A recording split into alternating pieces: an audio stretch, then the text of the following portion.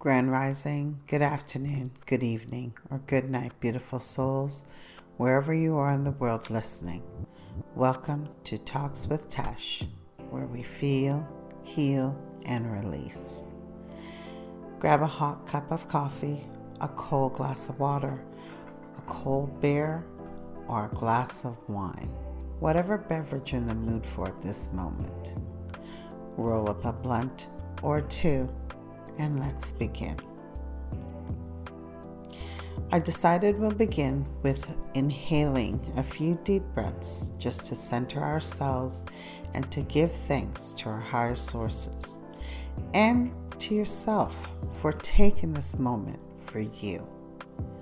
We'll begin with taking in a deep breath for 4 counts in through the nose and hold for 3, 2, 1, and release for 4, 3, 2, 1. Again, deep breath in 4, 3, 2, 1. Hold 3, 2, 1, and release 2, 4, 3, 2, 1.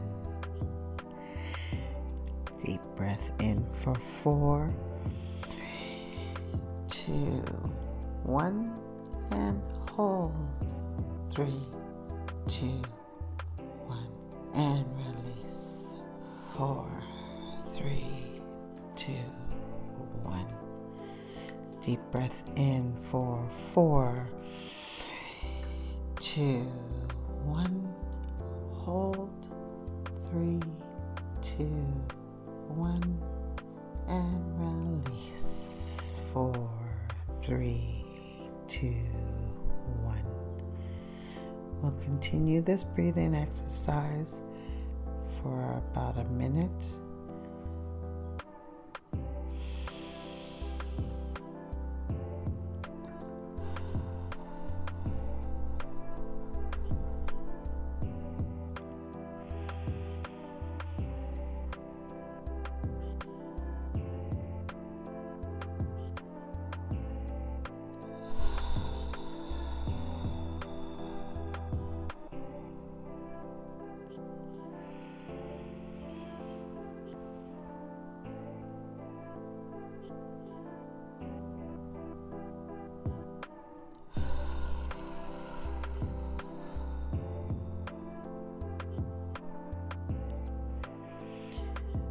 All right, now let's begin.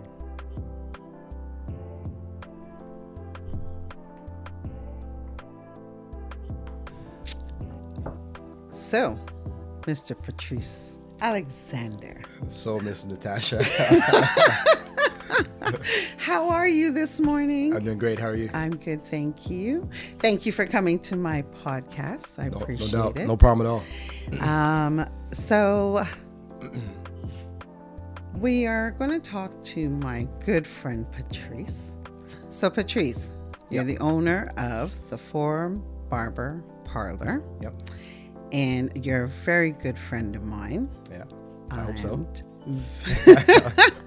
You have become family, more or less. Yeah, absolutely. So you've always inspired me, and that's why I've asked you to join me on my podcast. Thank you. I feel that you have a story that a lot of young Black gentlemen, boys, that can look up to you and hear your story and how you've become what you've become. Thank you. So let's begin with your little family, because they're very dear to me. Yes.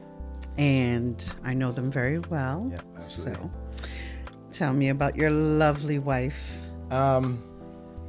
So married to Tracy Alexander. Met Tracy about 13 years ago. You better make sure that number's right before I get strangled. 13 years ago. met Tracy and just knew that she was the one for me. Long story short, my mom is actually a life coach, a motivational speaker, and just the way I grew up, kind of believing in the universe. I don't really believe in luck. And I met Tracy, they say, okay, you're lucky, you met the right one, whatever.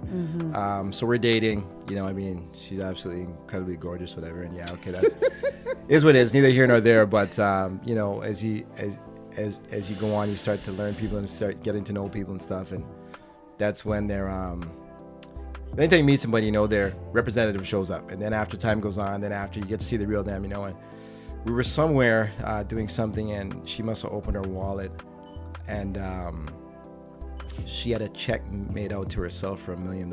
No way. And I'm like, okay, she's the one. Like, no, I never knew that. Yeah, she had a check made out to herself for $1 million. And that's when I knew that she was the one. I'm like, okay.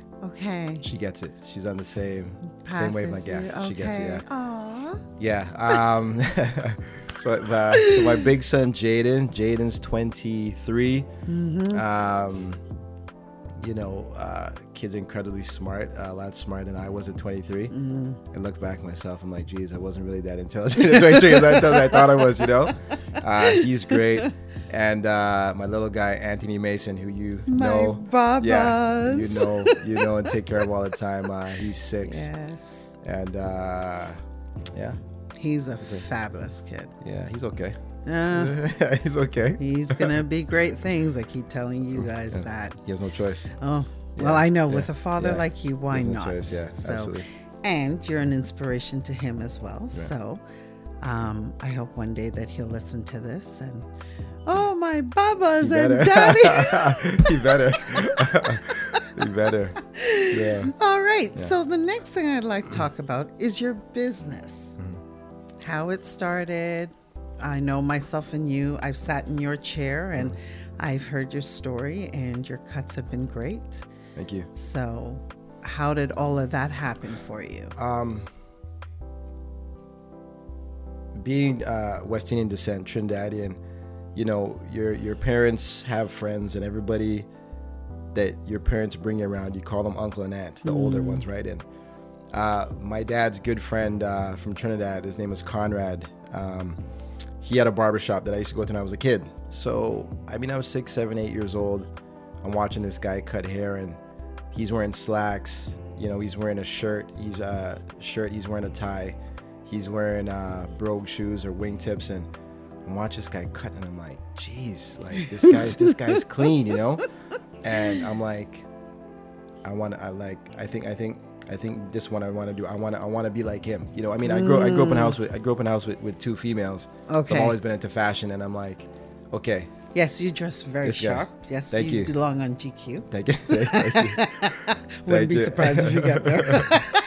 Thank you. I said, okay, this is it. I told my mom at 8 years old I wanted to be a barber. How was that for her? She was okay with it. My dad said, no, you're going to be a mechanic like me. Which, I've always been kind of, quote unquote, against the establishment, or, I kind of bucked the system a little bit, and my dad, and again, in the West Indies here, if you're a barber, it kind of has that stigma of being a mango tree barber, like the guy who cuts hair under the mango tree and drinks rum all day and just, he gets a shilling, as opposed to money. So my dad's like, no. And I just kept cutting. My dad kind of realized, okay, this is what he wants to do. I started cutting when I was 12 years old. I worked in a barbershop since I was 14. Okay. I worked at the barbershop all through high school. So I actually ended up working with Conrad. My dad's friend actually ended up working with Conrad when I was 16. And that was funny. I was actually at home cutting my mom's hair in the kitchen, and my machine cut out on me, stopped working. So my dad's like, listen, go up to Conrad's barbershop. He'll give you the parts you need to fix it. Right. I said, okay, great, no problem. So, because he actually gave me a couple of used machines to use, Oh, that's good. Yeah, which is really nice. And went up there, whatever. And Conrad was away on vacation. He was in London. And his son was running the barbershop, Ron. Shout out to Ron. And I went up there. I'm like, hey, Ron, listen, man, you know, I need some parts of this machine. He's like, yeah, no problem. He's like, listen, what are you doing for the rest of the day? I'm like, it was like maybe like 10 o'clock in the morning. What are you doing for the rest of the day? I'm like, nothing, go back home, come to my mom's. He's like, yo, listen, man, you want to come back here and work? You can. And I'm like, are you kidding? So for me, that was almost like I made the NBA, because the guy I looked up to, now I'm working in his barbershop. Yeah. You know, I mean, he wasn't there physically, but I'm working in his barbershop. And I was like, shit. Oh, sorry. It's okay. It's okay. It's okay. You're free to say. Okay. All right. Yeah. And I'm like, wow. You know, I got in the car. You know, my eyes are wide up. 16 years old, and you know, this is it. Like, you know, for me, I make it to the league now. You know, I get home, whatever. I can't remember what kind of haircut I get my mom. I just like, Mom, listen, I need to get back to the barbershop. You know. So you're practicing on Mom. Well, yeah. You know, Mom. You know, I mean, you know, I've been cutting Mom's hair since I was 14. You know, and I worked at the barbershop all through high school. So Conrad had another location that I ended up working at when I was 19 down at Markham Lawrence, you know, and that was pretty busy. And I just felt that in anything you do, you know, they say 10,000 hours of what you're doing, you perfect your craft, which is like 419 days and 24/7. I can't remember the exact metrics of it, whatever. You know, that's when I really mastered my craft, you know. I worked there for 5 years, working every day, and it was like, it was volume, just cutting volume, just cutting volume. It's like, you know, playing. I mean, I always relate everything to sports. You know, you're taking your jump shots. You know, Kobe Bryant take 2,000 jump shots a day. There's no reason why he is who he is, right? Yes. But I realized that my profession wasn't really respected. You know, guys just look down at me like, oh, okay, you're just a guy that cuts hair, whatever. Right. Oh, okay, whatever. Yes. Yeah. But not really realizing that you really affecting people's lives and how they feel. You know, come into your chair, sit down, talk. You know, it's almost like you're a therapist. And when you leave, you know, you feel like you're on top of the world. You know, these guys are coming to get their haircuts every week, whatever the case may be. You know, and I decided to leave the barbershop because I feel I wasn't getting that respect. I wanted more. Okay. So I actually went to college for accounting, actually. So I got into the accounting field. Yeah. Wow. I was. Yeah. So that's a whole left there. Yeah. I mean, I've always been into numbers. Okay. So I mean, after high school, I went to Seneca College for 2 years. So do you for feel that the universe aligned that for you, like putting you in the accounting so that you can have your own business? You know what? I mean, I went to college. I don't know how much I really did when I was in there, to be honest. You know, because my thing was, I'm sitting in class and I'm listening to a teacher who's making $60,000 a year, and he's teaching me about numbers.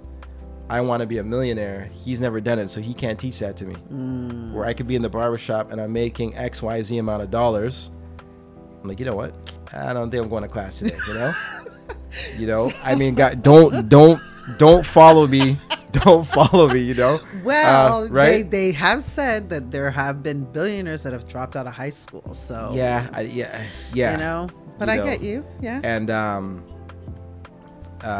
so I went to work for this golf clothing company, Ash City. I was working in the accounting department and stuff, and you know, I've always been personal with people, talking to people and stuff. And I'm sitting down there at a desk. I'm looking at my watch. You know, the times on my watch, the times on my computer, the times on the wall. I'm like, I can't do this. You know. The 9 to 5. But I always, but I always cut.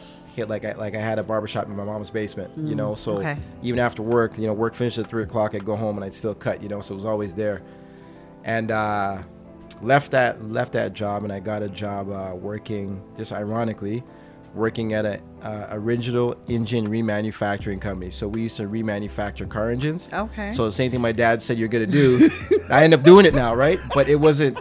But my dad was kind of like he was like the Trinidadian Adolf Hitler. He ruled with the iron fist. I know. I mean, you kind of see the way I operate, right? So, no surprise. But, you know, it was a lot. Describing yourself. Yeah, right. so, working at this plant, I go home and I cut hair, whatever, and the big eye opener was. So the company used to transport engines up from the United States for us to remanufacture them and send them back down to the States because it was so much cheaper, you know, with the dollar exchange, right? Right. But what happened was the Canadian dollar got so high, that they had to stop shipping the engines up to Canada. So they decided to ship it to another part of the States. So, you know, we had a general manager who was from England, this guy named Chris, great guy. You know, we had the usual like a general meeting every month, whatever. You know, we thought it was just gonna be the regular thing. Okay, guys, the numbers looking good. Whatever. He's like, listen, numbers aren't looking good. We're gonna have to close this plant down. Oh, you no. know, in like the next 6 months. And I mean, I'm 26 years old. You know, I don't even have a pot to piss it. Like I don't like. I mean, I have a Rogers bill maybe. Like, you know, Yes, like my, you know, yes, living you're at living at home. home. You know, Yes, I think I yes. maybe had a car note for like $400, but you Yeah. know, it was light. You know, and that's when I saw guys' faces like turn pale. These are guys who were working at this company from like the 1970s who just came to Canada. And back then in the 70s and 80s, you come to Canada and you walk into a job. Yes. There's no, they got to go through three interviews, and I got the first phone interview. You walk in, you hand them a piece of paper, you start working on the spot, right? Yeah. And these are guys now who have to go back out into the The world. world. The job world, you know, to find work That now. they're you know. not used to, right? and they're not prepared for. So. Exactly. You know, these guys have wives, they have children, you know. Yeah. Not like when the general meeting is going on, this guy yelled out, "I just bought my wife a $40,000 car. What am I gonna do?" gosh. And for me, as a 26-year-old kid, I was in the corner laughing. That's because the way he said it, but nobody was laughing. No. You know, and now you see the morale of all the employees go down for like the next 6 months. Yeah, you know, you get packaged up with everybody, makes it sound like everything's so great, but what's the next step? You know, that's when I realized that no one's indispensable. Most. So that was definitely. the kicker for me. I'm like, okay, you know, Patrice, you know, you've worked at other barbershops and stuff, and you know, you feel your craft isn't really being respected. Go create your respect. You Good know? for you. So that was 2006. I took the year. I did all my research and stuff, and you know, I actually flew to New York. I flew to New York January 2006. You know, to do my research. You know, on all the barbershops there. I mean, because it's New York. You know, it's the That's hub of where you fashion gotta be. stuff, and, Yep, right? most definitely. You know, so I went around. I took 3 days out there and went around to all the barbershops, you know, to see how they operate and stuff, and you know, to see what I want, what I want, what I don't want, type thing. I mean, and I'm a big New York Knicks fan, so obviously I went to go see a New York Knicks game too, right? You know, right? So you know, I had Yes, to go. you and your friend Spike Lee. Hey, listen, well, I mean, it wasn't that close, you know. I mean, the dollars weren't that. The dollars the weren't pictures that I see now, you guys are close. Well, yeah, you know. You know, it's kind of sitting up in the nosebleed. Back then, Back then. yeah, you know. Look at you now, yeah. though, eh? You're up with Spike Lee, so yeah, you manifested a lot of stuff for yourself. Yeah, Good for you, Patrice. Yeah, so did all that in 2008. 2008, I was working in this barbershop. I moved out of Scarborough, moved to Mississauga, so I was doing a lot of traveling and stuff. And there's this guy I used to work with when I was like 14 in the barbershop. This guy named Sean Johnson, great guy. Had a barbershop. I'm like, listen, man, I need a place to work in the meantime until I open my barbershop. He's like, yeah, okay, cool, no problem, man. Yeah, whatever. But it's always that, okay, you're gonna open your own barbershop, whatever. That's what they all say. You'll be here. Yes. You'll be here. Yes. You know, but I mean, unbeknownst to anybody else, I was always doing my research and do my research and development, right?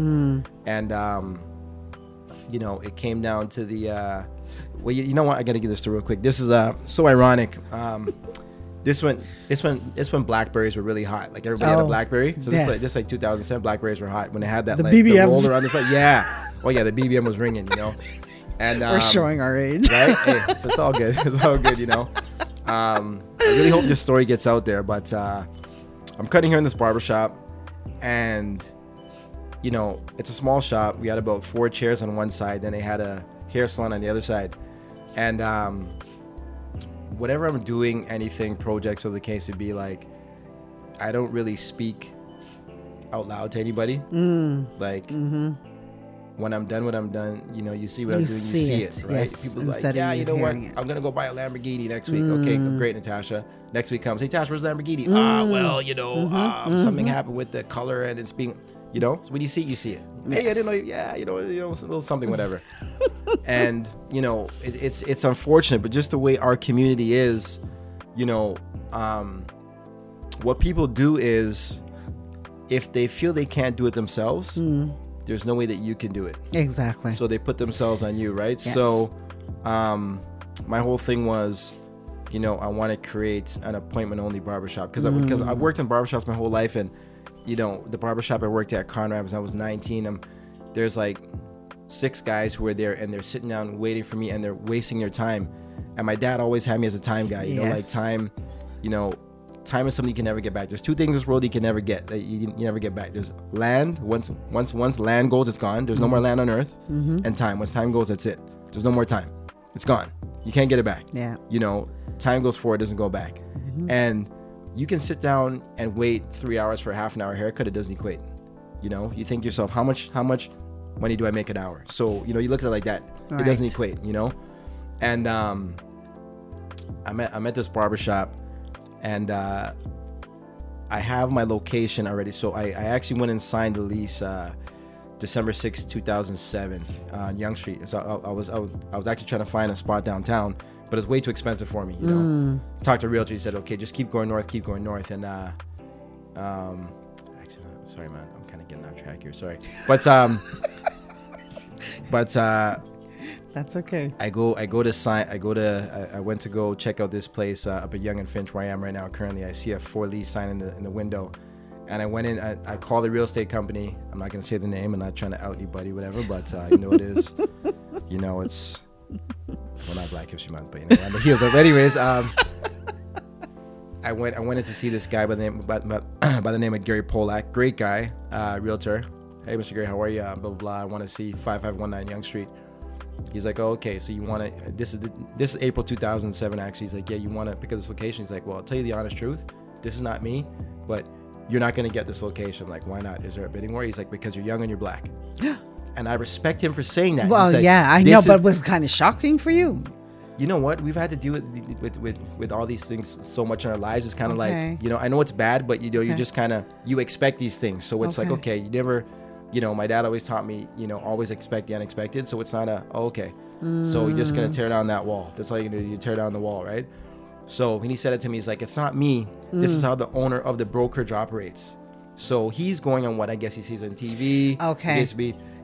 He probably never grew up with Blacks or young Black men. What he sees of young Black men or what he sees in the news, right? I said, okay, no problem. And Mr. Gary Polak, I really appreciate it. Great guy, too. He wasn't you're a little Black kid, you know, whatever. So this is April 2007. I'm working in Scarborough at that barbershop, and I drove by, go to Mississauga. Every Friday, I leave work a little bit early, and I drive by that location to see it, you know, just to manifest it. It's going to be mine. It's going to be mine. And I'd see that for lease sign in the window up until November. Every week I drove by up until November. And I gave him a call again. I'm like, hi, Mr. Polak, how are you? It's Patrice calling. I came to see you in April. I still wanted the location. Like, okay, you know what? Come on and have a talk with me, you know? And I'm green to business per se, where now I have to get a leasehold agreement and stuff. And now you're in the big leagues, you know? And I'm doing this all by myself. No help, nothing. I'm like, listen, Mr. Polak, you know, when I came to see you the first time, you said this location was available for 9 months. Nobody took it, you know, and now it's from April to November. That's the 4th month to the 11th month. And now it's 7 months later. Like, sir, it's almost 2 years that this place is vacant. Right. If I'm the owner of the building, I'd rather have some rent than have no rent. Exactly. He's like, you know what, kiddo, you got a point. Let me speak to the owner, and we'll see what happens, whatever. And he called the owner in, whatever. The owner was like, okay, let's do it. So the owner is an older Italian gentleman by the name of Mario Masucci. I'm leaving the office. You know, my hand's still shaking from signing off on the lease agreement. I'm signing my life away. I'm like, what am I doing? I'm a kid from Scarborough, you know, and I'm on Yonge Street. It's the longest street in the world. Yeah. It's scary, right? Most definitely. And I haven't told my friends. I haven't told anybody what I was doing. Nobody. This is all on you. Only person who knew what I was doing is my mom. You know, and she was cheering you on. Always. You know, she'll never tell me no. She's like, I know how you are as a kid. You've always been this way, so go get it. You know. I leave the office there with the realtor, and it just so happens that my landlord now was walking out of another office. He goes, hey, Mr. Mario, come on over here. This is the kid, you know, what's going to be opening the barbershop. And whenever you sign a leasehold agreement, you have to put exactly what you're doing in the space. Like, if you're going to open a tattoo parlor, you're going to open a travel agency, it has to be on the line, whatever. Exactly. He's like, oh, okay, so you're the barber, right, kiddo? So it turns out that my landlord, he was a barber also. No way. In Italy, right? So, came here, he opened a bunch of barbershops, and he bought a bunch of buildings and stuff. And he's like, he took off his hat, I took off my hat. Hi, sir, how are you? You know what? I'm nervous. How are you, sir? He's like, So you're the barber? I'm like, yes, I am. So, I looked him dead in the eyes, didn't blink, whatever. He's like, if you're in this for money, forget it. You won't be successful. Okay. If you have a love and a passion, you'll be successful. I said, wow, sir, thank you. And he said, Gary, give him my personal number. No Call me. way. And today he's my mentor. Yeah, today. Yeah. Oh, Yeah. that is amazing. Yeah. So we talk maybe once a week. Nice. Okay. I've taken the family up to his house, and he treats me like I'm his son, Nice. And he always says he sees something in me. Like, he's been here Miss Mario's 74. Okay. He's like, kiddo, I've never met He still anybody calls like you you. kiddo. Anybody like you in my 40 years in this country. Ay, ay, ay. Like, and for him, pre-pandemic, we go for lunch once a month. And I know when we go sit down for lunch, people probably looking at us like, who's the old guy with this younger black guy? They probably think it's a Big Brother program or something, like some kind of work release program, some kind of work release program, And he just gives me he gives me the jewels of life. Like, he can get, like, if he said, I'll give you $1 million, or I can give you the well of knowledge, I take the well of knowledge. Right? Okay. Yeah, but going back to the whole thing with the barbershop, so get the barbershop, I'm doing all my renovations in there and stuff, and you got to renovate, because you can't just slap together a place and, okay guys, come in. The first impressions, especially on Yonge Street, right? You can't, most definitely. You can't really play around. And if everybody's expecting you on Yonge Street to not do well, yeah. Right. So, maybe a month before, I'm trying to figure out how can I tell my clients in the chair that I'm opening a barbershop without it getting to the other barbers. The rest of them. Right? So I'm racking my brain, how am I going to do this? But I already knew what I want to do. Like, I want to give them a menu of all my services. Okay. I want to give them like a little blurb, a paragraph. Hey, listen, Natasha Khan, thank you so much for supporting me over all the years. I want to let you know I'm opening a barbershop. It's not for me, it's for you guys. Okay. Just to everything in there. And I was going to have an open house. Okay. So I opened March 3rd, 2008. So I want to have an open house March 2nd. Everybody come by, familiarize yourself with the area, so you know where you're coming, have some food and stuff like, you know what I mean? Okay. How am I going to do this? Cutting hair on a Friday evening at the barbershop, and I work right next to the window. And I finished cutting my guy, and there's about 4 guys sitting down waiting, and the 2 barbers are working. I'm about to cut my other guy. I'm like, hold on a second, man. I'm just going to run to the bathroom. Just give me a sec. So I run to the bathroom. My phone's on the windowsill. I run to the bathroom. Tops 2.5 minutes. I come back. My phone's gone. No. In the barbershop. BlackBerry. Remember I said this when the BlackBerry was hot? Yes. Phone's gone. I'm like, hey, guys, you see a BlackBerry, man? No. Guys scratching back their head. I'm like, no, man, you must have taken it to the bathroom. No, it was on the windowsill. I don't have my phone in my pocket when I'm working. Right. Someone stole my phone. But you know what? You could take a $100 phone, the $150, $100 phone. The universe said to me, now you got to ask all your clients to write down their phone number, their email address, and everything. And I'm like, universe. Thank you. Thank you. Universe. It's extra work, but thank you. Listen, Natasha, listen, man, I don't have your, can you write down your information? Universe. Wow. Universe. Wow. Universe. Right? That is flipping amazing. It's the universe. Oh, so, most definitely. So 2 weeks before I'm going to open, I start to give all my clients an envelope. They're like, what's this? I'm like, open it, get in your car. So the barber workman is like, yo, he said, what do you give it to your clients here, P? I'm like, listen, man, I'm opening a barbershop. He's like, really, eh? I'm like, yeah. He's like, yeah, where is it? I'm like, it's up at Yonge and Finch. He's like, oh, okay, you're going to call all those Persian boys up there, I'm like, okay, sure, whatever. Another guy comes and goes, yo, P, I heard open a barbershop, man. I'm like, yeah. He's like, where is it? Yonge and Finch. He's like, yo, you're never going to succeed up there. I'm like, why not? He's like, there's no black people up there. I'm like, exactly. Yeah. Exactly. Yeah. I mean, there's no color in business, I feel. That's correct. Yes. And if I'm only catering to one specific demographic, you pigeonhole yourself, right? Exactly. You can't grow. Yep. You know, and now you're worldwide. I don't know if worldwide. If worldwide's Toronto. Toronto. Yeah. I wouldn't just say Toronto. Come on now. Right. I've told you, don't be shy about yourself. Yeah. So why don't we put out your location And it is by appointment only, your services. Yeah, the Forum Barber Parlor, 5519 Yonge Street. Yonge, just south of Finch. Obviously, we do haircuts, shaves, just the basics. And I mean, we don't do like hair washing and all that stuff, and just a lot of shit talk, a lot of sports, right? Yeah. So yes, and you go early in the morning. You're not a not a late person at all. I start every day at 6 a.m. And what time are you out by? What time am I out? Or what time am I up? Like what time are you finished working and stuff? I usually finish 7:38 every day. Yeah.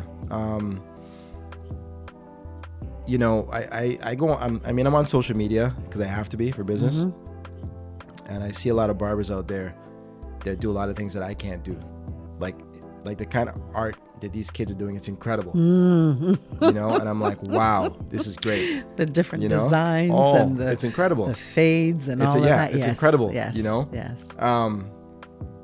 That's great and all, but just like in sports, if you're and I don't know if you know this guy, but if you're Rudy Gobert, so he plays for the Utah Jazz, so he is a defensive player. So he's been a defensive player for not the last year, but the year before, like 2 years in a row, right? Okay. So he specializes in defense. So if you come down the lane, more likely than not, he's gonna block you, right? And as good as he is, he's not great because he's a specialist, right? Okay. So I feel that in whatever you're doing, you need to check more than one box, right? So, for these kids that are, again, they're doing amazing things, my thing is, what is your value add?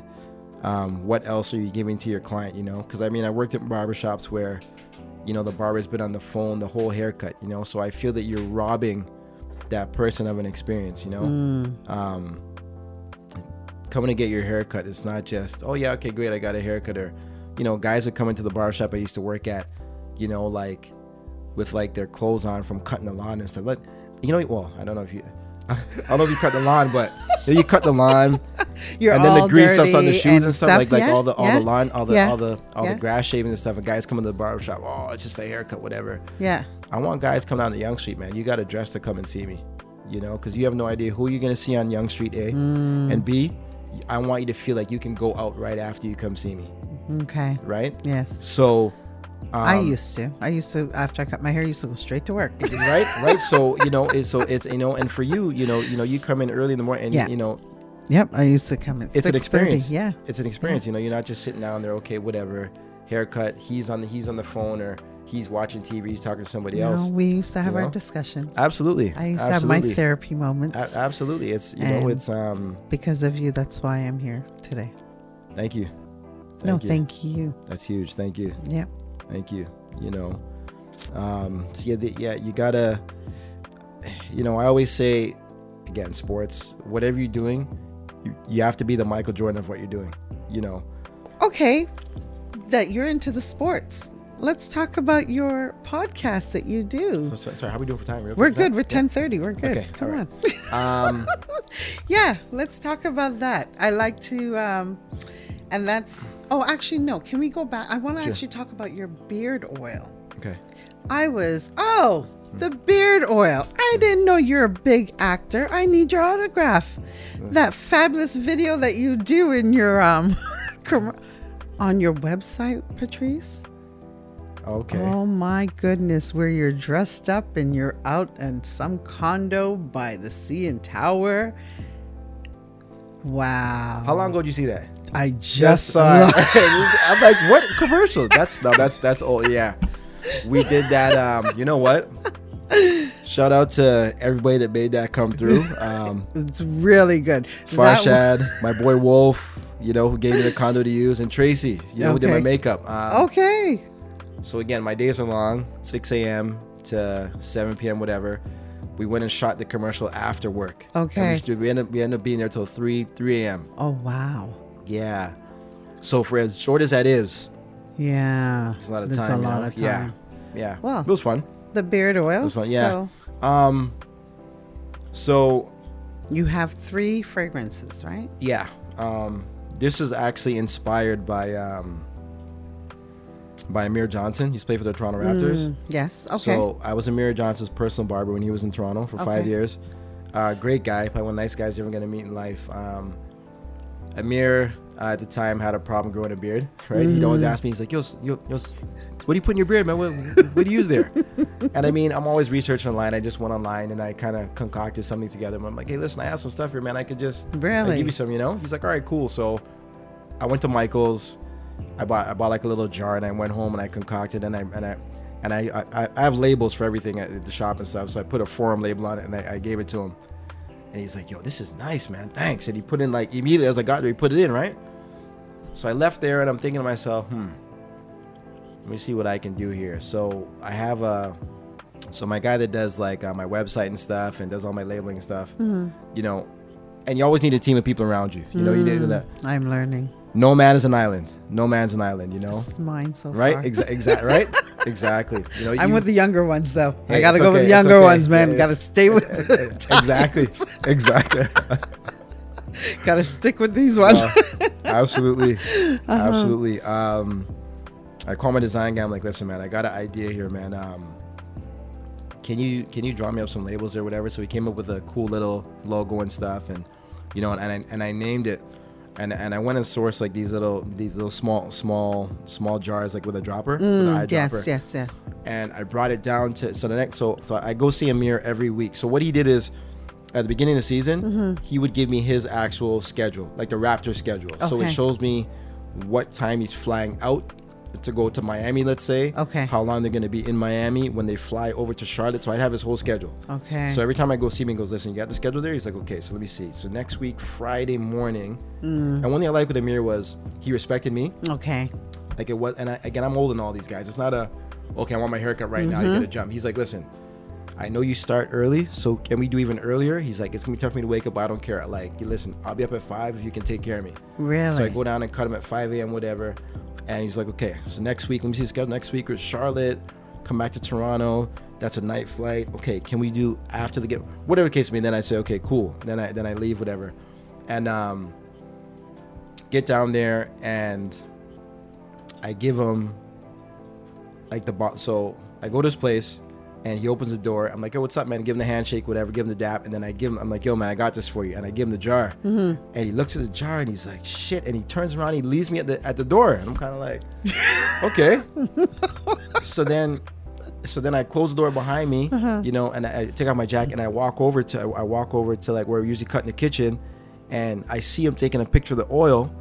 And I mean, at the time, I don't know, Amir maybe had maybe like 180,000 followers on Instagram, whatever. Okay. And this is like 2015 maybe. Okay. Right? And he takes a picture and he posts it on Instagram. And 5 minutes later, my phone starts ringing. Hey, how do we find this? Who are these people? Really? But now you see the power of social media where I'm like, I mean, you have a computer in your hand. He posts. They have no idea who I am. Right. And they go, he posts he mentions me. They go over to my page. Then they go to my website. Yeah. They get my phone number. They start hitting me now. And I'm like, okay. It's for real now. Something, yeah. One of my other guys, PK Subban, New Jersey Devils. What up, kid?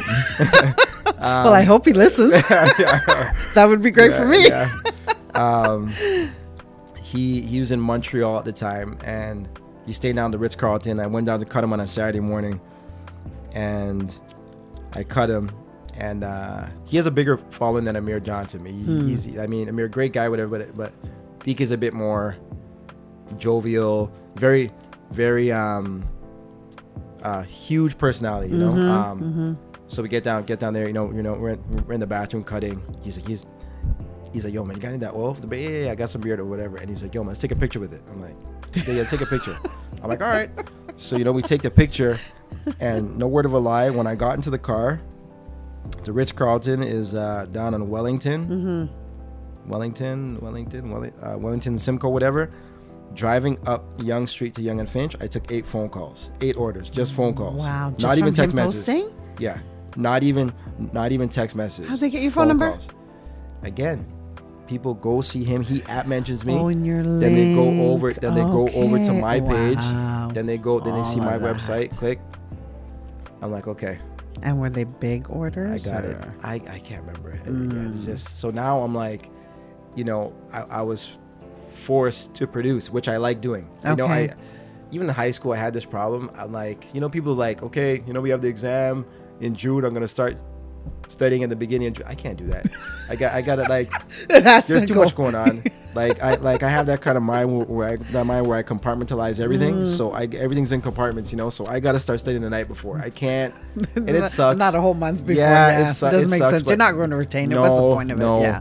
Whatever I learned throughout the year, it's gonna be in there. Like don't give me something like Yes, right. yes. So, I can't remember how if the orders were big or not. But then I realized, okay, you got something here, And how is it doing now? doing well. So it's not even really beard oil anymore. It's Okay. grooming products, right? So Okay. actually, we're going through the process right now. We're coming out with a plant-based hair pomade, Nice. plant-based hair conditioner, and plant-based shampoo. Okay. So we're gonna come in with the full line this year. Good. Full line of grooming products. Oh, Yeah. wow. You realize that. And again, I've more than passed my 10,000 hours of what I've done. I've perfected my craft. Every successful businessman that I've studied started out left and have gone completely right. One of the first ones I really studied was Richard Branson. Okay. So Richard Branson is the guy that owns Virgin, Oh, okay. right? So Virgin Airlines, Yes. Virgin Mobile phones. Richard Branson started out, and it's a really good read. I like you can actually go back to that for actual notes, whatever the case would be. Started out in England with a newspaper called The Onion in school, Okay. and In school. yeah, college. Started with The Okay. Onion. Yeah, he came from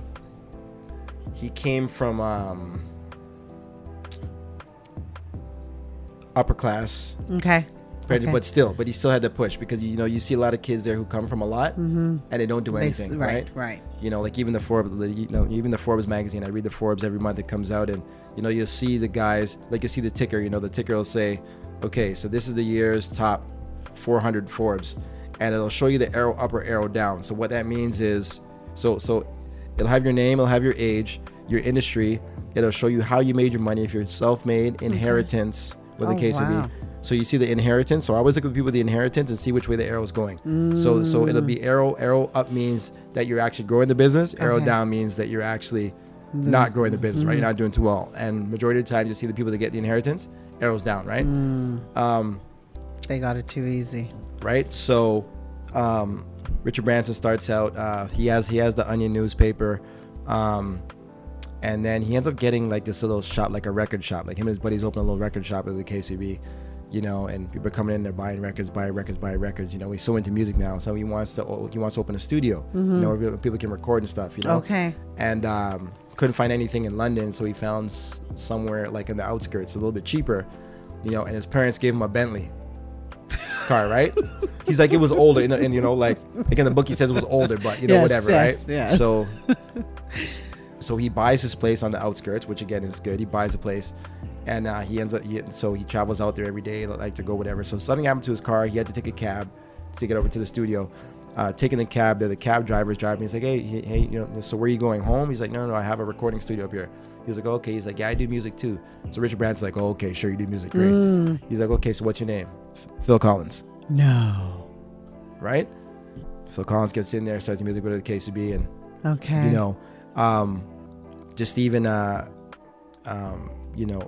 think he's saying something about the phones are ringing, and you're trying to get people and trying to impress people, and this, that.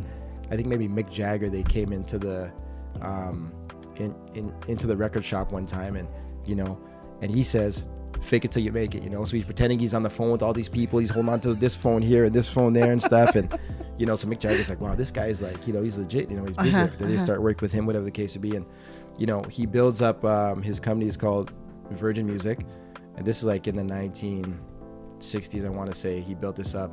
You know, he signed all the big acts. You know, he had Phil Collins, or before he was Phil Collins. And Genesis was the name of the group. Genesis. Genesis, yes. He had Janet Jackson. Oh, wow. Whatever the case would be. And he sold Virgin in 1995, I believe, for over $1 billion to wow. For over $1 billion. I think it was he sold to EMI, I believe. EMI. But I can't remember what off the top of my head exactly what it was, but in the late 80s there, something about aviation happened to him, and he bought a plane. Oh. Yeah, he bought a plane, and it was kind of one of those things where, well, I can't say kind of one of those things, but we don't know anything about this stuff, right? But he's in England. He wants to get a flight path to New York and to Los Angeles, like the hubs. Okay. But they won't give you a flight path until you've done a certain amount of flights somewhere, or like you're like big. And right. I think he had one plane at the time. So he's going over to England to France, England to China, whatever the case be. So everything on the Eastern Hemisphere type thing, right? But you can't get over to the West, right? Side. Whatever. So he gets through by, again, it's the universe. So it's the Gulf War, 1991, the Gulf War. That's the whole thing with Saddam Hussein and what was going on in the Gulf War.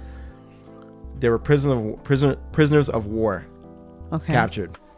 He flew his plane over to Iraq, and he got the prison, and he was the only one to actually pick up the prisoners. No. So everyone's like, who is this guy? Right. What's this plane doing here? And it had Virgin on the side of it. Okay. They're like, who is this guy?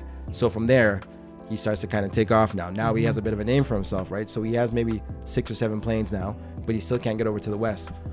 Really interesting story about business. You know, he's about experience. Okay. You know, so he has the air stewardess with the nice skirts on, and you know, it's an experience. You come on there, you know, he's a very jovial guy, whatever. You know, so that everybody takes on his personality, and his thing is, okay, I want this to be the ultimate experience. I want to put screens on the back of every headrest, so everybody can come sit down and they can watch TV while we're flying. So he goes to investors, he's like, listen, I want how many ever millions of dollars to put screens in the back of the headrest. The investors say, okay, that's great. How are we monetizing this? What's the value add? He's like, well, it's an experience. They're like, how are we going to get our money back? He's like, well, you're going to. You know, there's going to be more people flying. They're like, no. They said, we will give you more capital to buy more planes. Right. And he's like, wow, I'll take the capital for the planes. Absolutely. I don't worry about the screens later. Bigger picture, right? Exactly. You know, so for myself, you know, I'm only one man. I can only cut so many people. So I need to go the other way into something else, right? This exact same thing that he did. Like he sold Virgin for one point something billion in 1995, which now is probably like $3 billion with inflation, right? It's whatever the case would be, you know. And he has Virgin Mobile, and he has a Virgin Galactica, where he's actually flying to the moon now too. Oh, really? Yeah. You know, so again, you know, he started over here and went over here. Real big. Right? That's good. You know? So that's where my mind is going to go to the next level the other way. So, it's like Jay-Z. I mean, he started out a drug dealer. He got into rapping, and now look at the guy. He went a whole left too. Oh, right? Wow. Yeah. Wow. And so let's talk about your little podcast shows that you do as well. So I because you're so busy cutting hair, you have to have fun. Yeah. So I do I do a show called B-Ball and Bacchanal, as I know my Trinidadian heritage. My good friend Soca Prince, Dr. J. I've been partying with this guy. I love Soca. I've been partying with this guy since the mid-90s, you know. And I always say to Jay, I'm like, you know what? I'm glad that we're close now, because if we were closer then, I would have ruined the relationship, because I would have been asking him to get in free to all the parties back then, you know? 100% I would have ruined the relationship. 100%. So you know? So I always say, you know what? I'm glad that we're close now. You know? So Yeah. So we do it every Monday out of a restaurant actually here in Ajax, just here in Durham, called Zen Restaurant, which is cool. Even that too, we started out, hey, we like to talk shit, whatever, in the barbershop. Let's just start something up and see how it goes. Yes. And he has a huge following. He has a Yeah. huge following in the West Indian community. He's the guy. Like, he's the top 2 soca DJs in the world. Like, he's the guy, Yeah. So, I mean, it's a no-brainer, that we get the traction that we get. We started maybe 3 years ago, and we kept going, and all of a sudden, we got a call, and you never know who's watching. You always, you be the Michael Jordan of whatever you're doing, and the byproduct will always come. Yep. The guy Chris Chetty, shout out Chris Chetty from Zen. He reached out to Jay. He's like, listen, man, I love what you guys are doing, man. Like, I mean, are you guys looking for a sponsor? Like, I'd love to sponsor that. I love the show. So now we shoot every Monday at 9:30 at his restaurant, and it's on Twitch. Always funny. Yeah, and I mean, you guys are hilarious.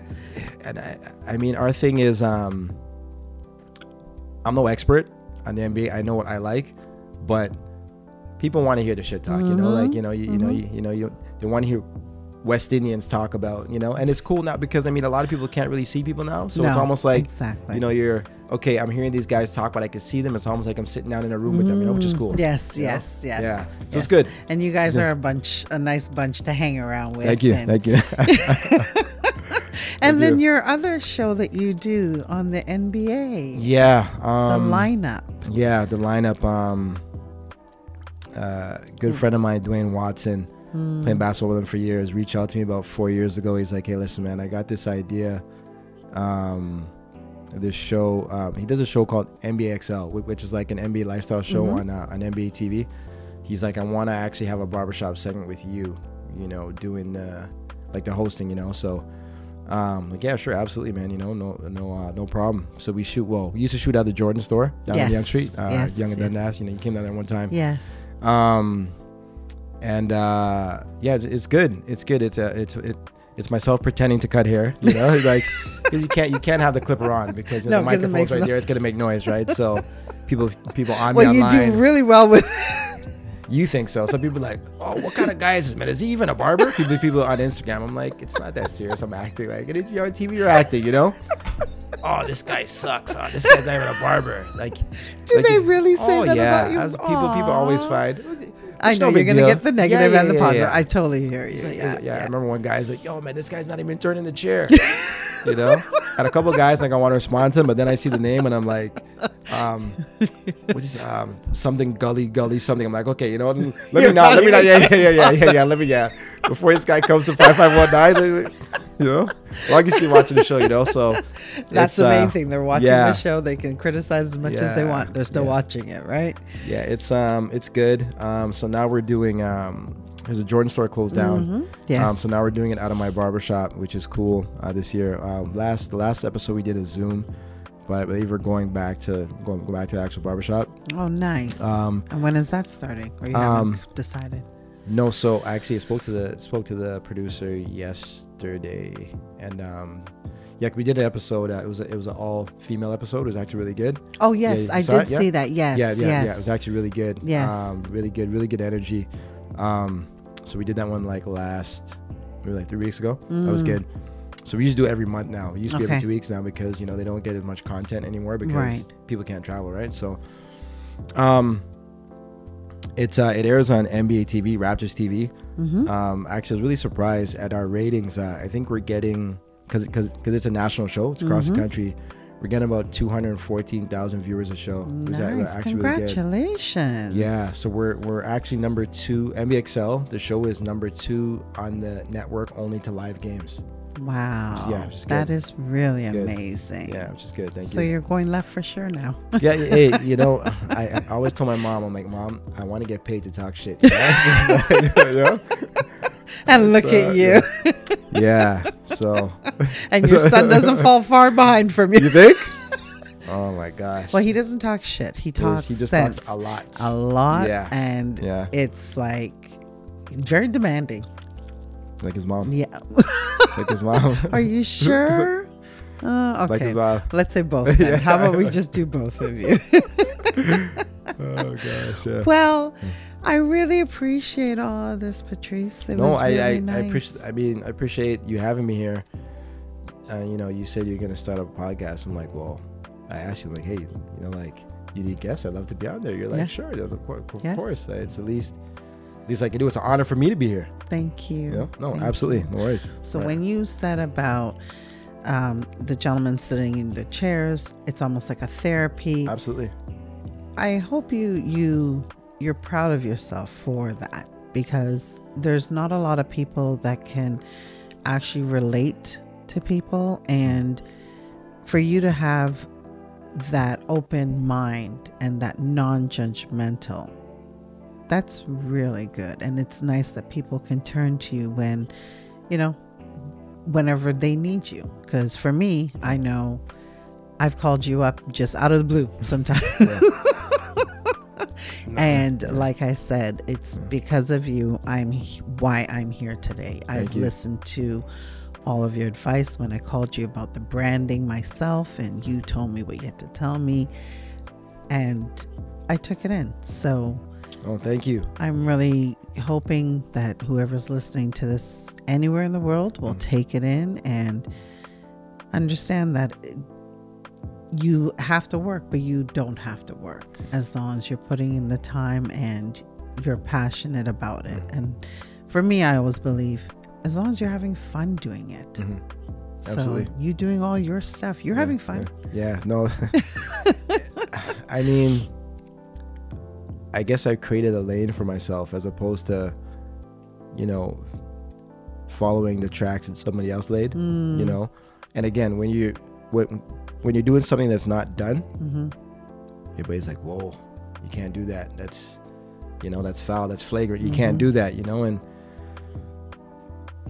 again, once you're the Michael Jordan, what you're doing, you got to put your reps in. You know, you gotta be working harder than everybody else. You know, like The Rock. Like, I'm a huge fan of The Rock. The Rock's always like, he's gonna be the hardest worker in the room. It's like myself. Like, no one's gonna outwork me. You know, like, I see these young guys on Instagram, man, and shout out to all the young barbers out there coming up. You know, again, I can't do half the stuff they're doing. It's incredible. Yeah. But they're not gonna outwork me. You know, because these guys are out there partying. I'm like, I'm up in the morning. I got to meditate and do my exercise, and then I head to work, you know? Yeah. Do you think you would ever stop barbering? No. Okay. No. I'm going to scale back significantly. Okay. Yeah, absolutely. There's no way I could keep going the pace I'm going right now. There's no way. Yeah, but I can never stop. No. There's some guys here who are lifers. Like, listen, until you're in that box, you gotta take care of it, you know. And I had seen a video with you taking care of yourself as a barber. You were getting like a hand massage or something like that. Oh yeah, on my Instagram, eh? Yes. Now all of a sudden, I was more concerned about Baba as I wasn't concerned about you. Now I gotta know you. Nice. And it was very interesting to learn all of that with you. So as a barber, I mean, holding the clippers and all of that, I mean, is there any advice for barbers that are coming up to make sure that, because those clippers are small. So it's like you said, self-care. It's, I mean, I exercise 5-6 days a week. I mean, I'm not trying to go to the NBA, or I'm not trying to, you know, be in a weightlifting competition, but I do what's conducive to my job, you know? Okay. So I'm hunched over when I cut. Yes. So I got to make sure I got to do the opposite when I exercise. So I do a lot of pulling exercises to round my shoulders back. Okay. Or else you're going to be hunched all the time. So I do what's conducive for my job. Okay. I stand on my feet for 14 hours a day. So the majority of my exercises are legs. Like, I'm not going to be, you know, the guy you see walking around and, you know, with the big top and the small legs. Yes, yeah. I'm the opposite. Like, I'll have bigger legs and the Top, bigger upper okay. body, right? You know? Yeah, because I mean, you only have one body, right? You got to take care of it. You know, this job is very stressful, very strenuous on the body. And you got to prepare yourself for it. You know, you have to be proactive. I mean, I was younger. I used to get pains in my back and stuff, and lower back. Okay. There's one time I sneezed there, I threw my back out. I couldn't walk for 2 days and stuff. And yeah, I mean, knock on wood, I don't get injuries anymore. I do a lot of yoga now, actually. Okay. You know? Okay. Yes. And 10 years ago, I'm doing yoga. Like, you say yoga, you know, like, I laugh at you, like, oh, yoga. And now you're all up in it. I'd rather do yoga than actually lift weights. It's very healing. Yes. And It's the whole flexibility for me. mindset too. Yeah.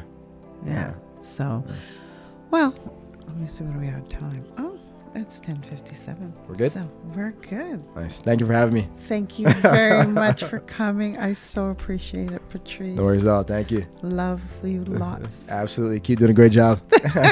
Best to you. Thank you. All right.